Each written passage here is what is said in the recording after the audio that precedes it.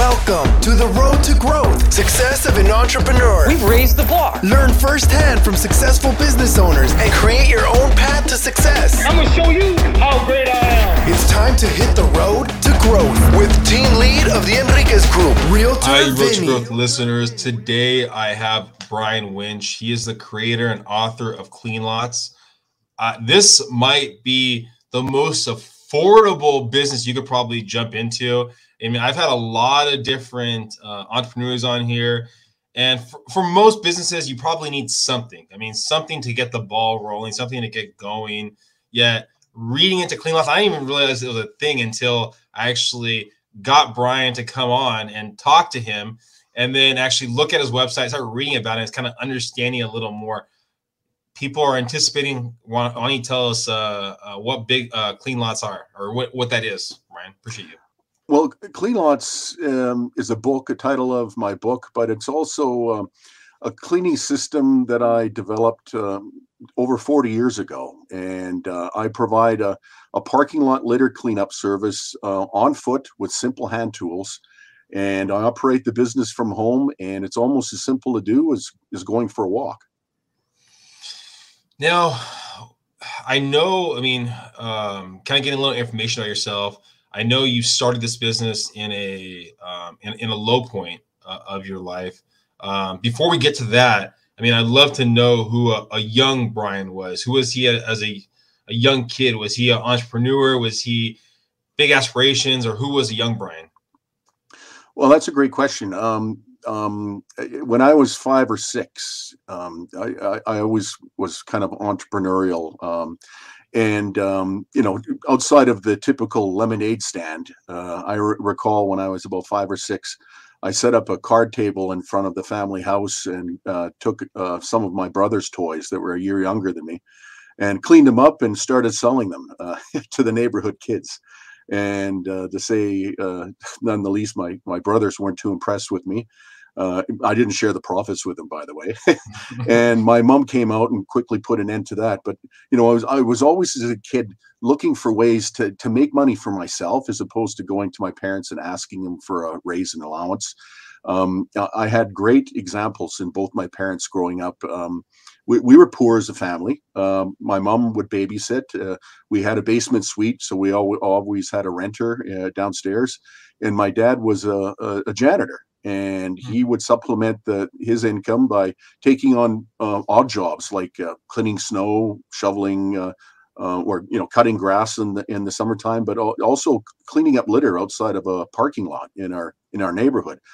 And I thought that was interesting because he took me along with him a couple times when I was a teenager, and I thought, wow, you get paid to do this? It's pretty easy work. It's almost as easy as going for a walk, but someone's paying you in the early morning. You get a little bit of exercise before you go to school or you would go to work.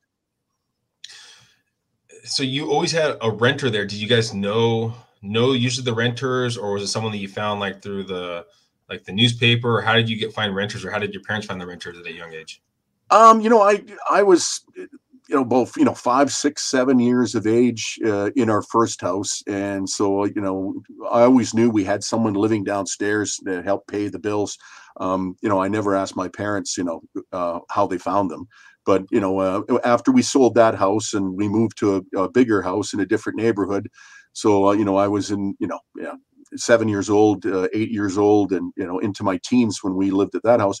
We had a bigger house, but we also had a bigger basement suite too. So there was even more money coming in, from various renters.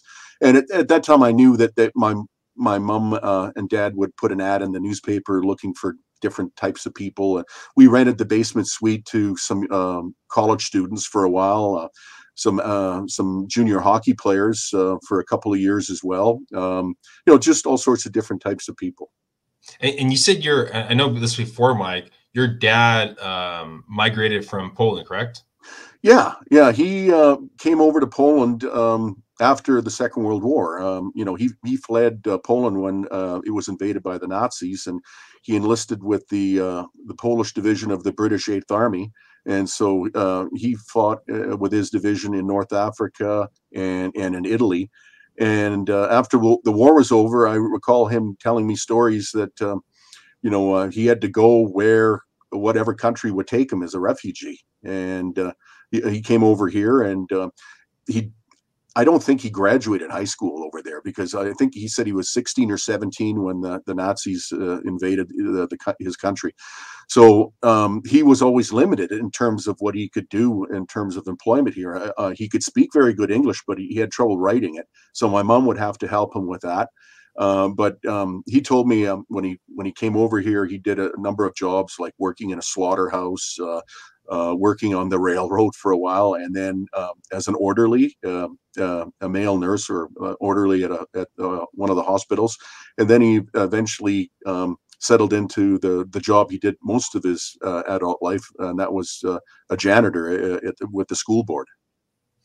Now you're growing up. You're seeing that your parents are kind of hustlers. They're renting out the room. They're kind of finding odd jobs to get more money. Were you taking that in? Were you soaking it in? Were you finding more opportunities for yourself to make money, or was it, well, that's my parents' thing, I'm just going to enjoy my life? Who are you? Yeah, well, you know what? That's great, because a lot of people wonder. They put that question out there: are entrepreneurs born, or are they made? And it could be a little bit of both, but I couldn't help but soak up through osmosis, the things that my parents were doing. I would ask them questions. Well, why are these kids in our home? And my mom would babysit, and she said, well, I'm making some extra money, and whatever. And my dad would say, hey, Brian, you want to come along with me this weekend? I'm going to cut some grass. Do you want to help me? And I'd ask them some questions. Who's paying you? How are you? What are you doing this for, etc. And so, I kind of learned, from their examples. And then, like I say, when I was about, 6 years old, I had the lemonade stand, but then I got the idea, well, a lot of kids do that. Let's do something different. And that's when I took some of my brother's toys and put them out on the table and sold them. So I was always kind of, and even, growing up even older, I was always looking at different ways of, trying to make a buck, and, whether it be a paper route or whatever, I was, doing different things. Now you're in high school, and then did you go to college after high school? Or? No, actually I didn't. I was not a very good student. I barely graduated high school. So I didn't really know what I wanted to do after I graduated. And I kind of took a year or so off and went back to the same business or employer that I had a part-time job with the later part of high school. And they hired me on as a full-time shipper receiver. So I was doing that for a year or so, and that's when I started, getting that feeling that I wanted to start a business and work for myself, because I couldn't see myself, punching in on a time clock for the rest of my life and working within the same four walls. And with my background in education, I couldn't see much room for advancement too. I'd be kind of stuck in that same dead end job for the rest of my life. So that's when I recalled my father doing that one side hustle, cleaning up litter from a parking lot. And yeah. Yes. Well, sorry, you said your background in education. What background do you mean? Well, no, I mean, I was a very poor student. I barely graduated. Okay. I struggled to graduate high school. I got you. Okay. So you're saying about you remember your father kind of doing the jobs of cleaning up, and then sorry. Yeah, and so I decided, okay, I was 21 years of age at the time, and I thought, okay, well, let's see if there's something to this business. But unfortunately, at the end of July, I'll never forget that date, July 28th. My dad passed away unexpectedly of a massive heart attack, and he was the age of 61. And so I was still living at home with my mom, and as I said, I just was working this one job as a shipper receiver, and I thought, what am I going to do in terms of a business? I don't have much money. I don't have much of an education. Maybe there's something to one of my dad's side hustles, whether it's cutting grass or shoveling snow, but this litter cleaning business, maybe there's something to that. So there was no internet back in the day. So I just picked up the Yellow Pages, the internet of the day, the big fat telephone directory, and just started going through property management companies and just started cold calling them and refining my elevator pitch and just asking them if they would be interested in a service where someone would come by on a daily basis and clean up the litter outside the commercial properties. And about 5 or 6 phone calls in, I had a prospect that said, "Oh, that sounds great," because we were just having that conversation in our office that we weren't happy with the service vendor that we're currently using. Would you be interested in taking a look at these 3 properties, getting back to us with some prices? And so that's how it all started. The school of hard knocks for me. I got those contracts and started learning, well, what are the best tools to use? What time of day is the best to provide the service? Refining my elevator pitch, my marketing skills, and just kind of continuing to grow my knowledge. How did you come up with the pricing when you first started going? Because it was fairly new to you. Did you have someone that you talked to? Was it just basically what you felt in your gut, or where did that pricing come from when you originally started? Well, I started looking at different books and instructional manuals on various types of cleaning services to kind of find out, what would they charge for for their particular service, and then I just came upon a price that I thought would kind of fit. And let's just try it out and see how successful it is, and it seemed to work from there. So basically, my pricing is based on the hourly or the labor it takes to clean a property. How many minutes or how many hours it takes to clean a property. And most of the properties I service are small to medium, so it's just a matter of minutes to walk the property and clean up the material. So it could be 10 minutes, 20 minutes, 45 minutes. Maybe a large property would be like an hour and a half, but by and large, most of my properties are small to medium size, so I can knock them off in just a matter of minutes and get on to the next job site, and sometimes do about 20 properties, 18, 20 properties in any given day. Well, when you're just getting going, having 3 properties, right? How did you structure your business? Was it calling? Was it another job that was paying you money? What was that looking like when you first started going? Well, actually, I was operating it as a side hustle while I was working my full-time job. And I was fortunate at the time, my full-time job, the hours were from 2 p.m. till 10 p.m. So I would get off work at night and go home, change, and then go do my work, the service work, clean my parking lots, and then go home, and then I had the mornings to kind of market my service, do some of those sales calls, etc., before I went back to my full-time job at 2:00. So I did that for about 3 months, and then soon after, I was making more money working part-time with my parking lot litter cleaning business than I was at my full-time job. So I decided, enough's enough. And I went full-time with my job and scaled it to a very successful one-man operation where I was doing 6 figures just myself in a year. And then eventually recruited a whole army of people that blanket the city and clean parking lots for me. I still do the service to this day because I enjoy doing it, but I've scaled back my hours to about 3 or 4 hours a day, going out and cleaning the properties. And it's great because it's good experience. It keeps me involved in the business. It keeps my pricing skills sharp, so when I get contacted by a prospect, Brian, we've got a property here, what would you charge? I know exactly, what to charge for it. When you were first getting going, what was your mom's feedback on your business and what you're doing? Well, she was proud of me, for taking the initiative to make myself a better life. I recall she was a bit comprehensive or apprehensive as to me going out and working, early morning hours. But I've, in 40 years, I've never had any problems. Some people may come up to me and ask me if I have some loose change for a coffee, but I just tell them I don't carry money. I don't want to be robbed. And it's pretty simple. And it's really peaceful working those early morning hours, 4, 5, 6, 7, 8 o'clock in the morning. Businesses are still closed and the city is just either still sleeping or just waking up. And I can get a lot done. And I just love working those hours. And then as you're building the business, right, you hiring people, bring on the right people. Where were you finding those people to bring on to work for you? Well, there's a lot of people that are looking for an opportunity, maybe a little bit different, that instead of going to the gym in the morning and paying the fees, they can get out and get some early morning exercise and make good money doing so. And, before they go to their regular jobs, during the day. And, I have people that work for me, Monday through Friday, and some people that work just weekends, so just, try to make an extra few $1,000s a month.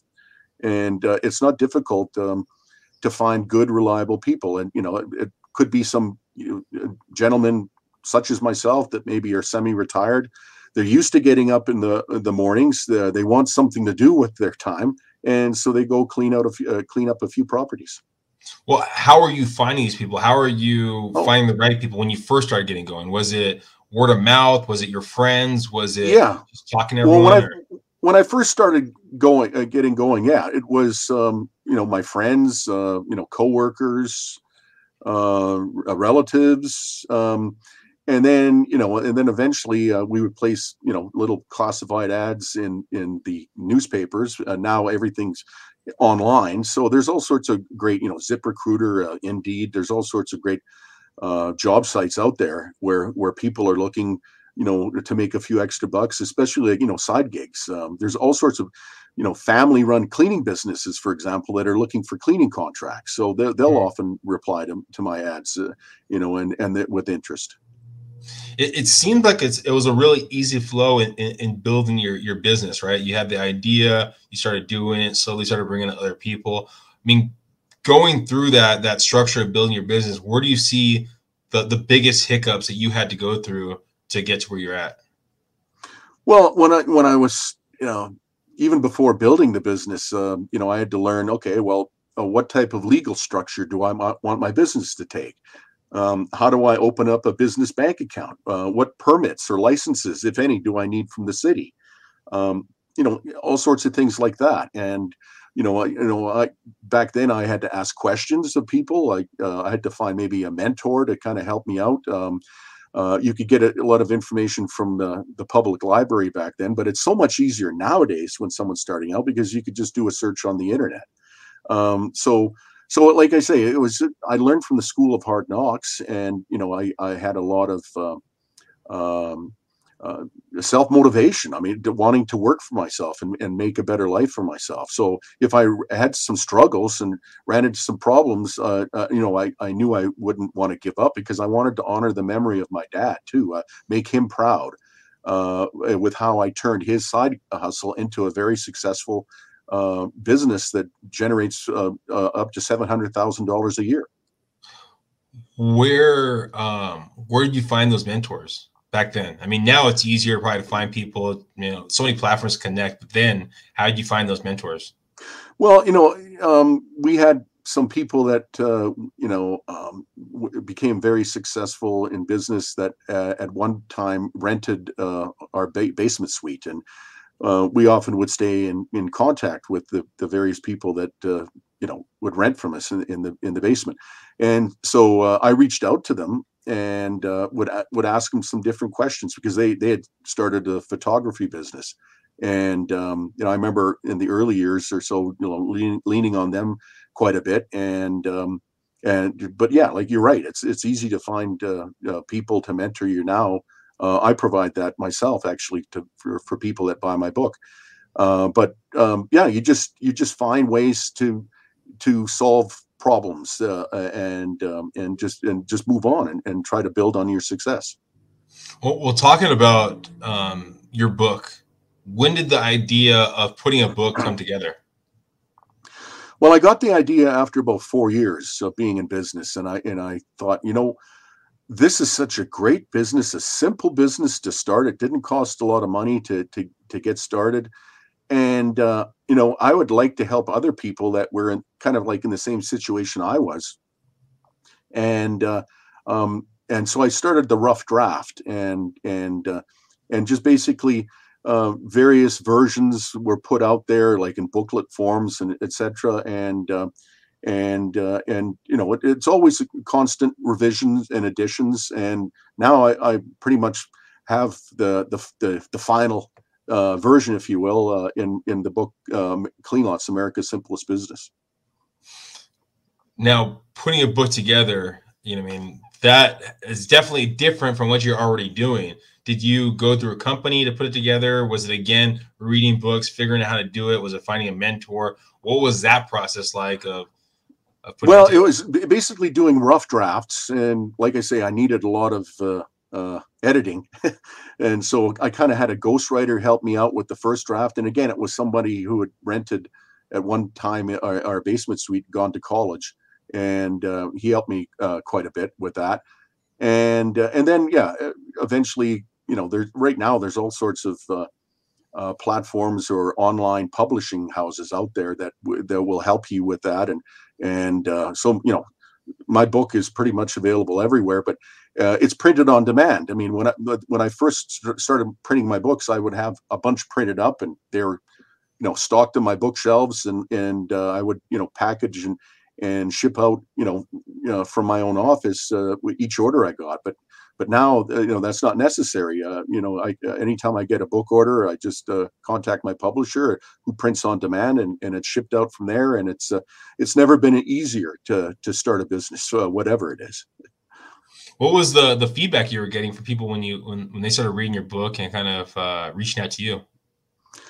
Well, be honest with you, a lot of people that order my book at my price point, under $100, they tend to order many books or a lot of other books, and they do so with good intentions, thinking one of these days, I'm going to start this business. But then there's also other people that are really serious about the business. They'll buy my book and they'll read it, and then they'll reach out to me for the free support that I provide.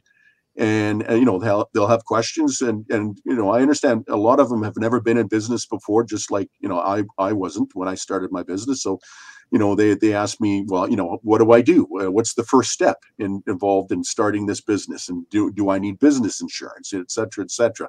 And so I helped them out that way, and I get a lot of great testimonials from those people that have been successful, and actually I use quite a few on my website.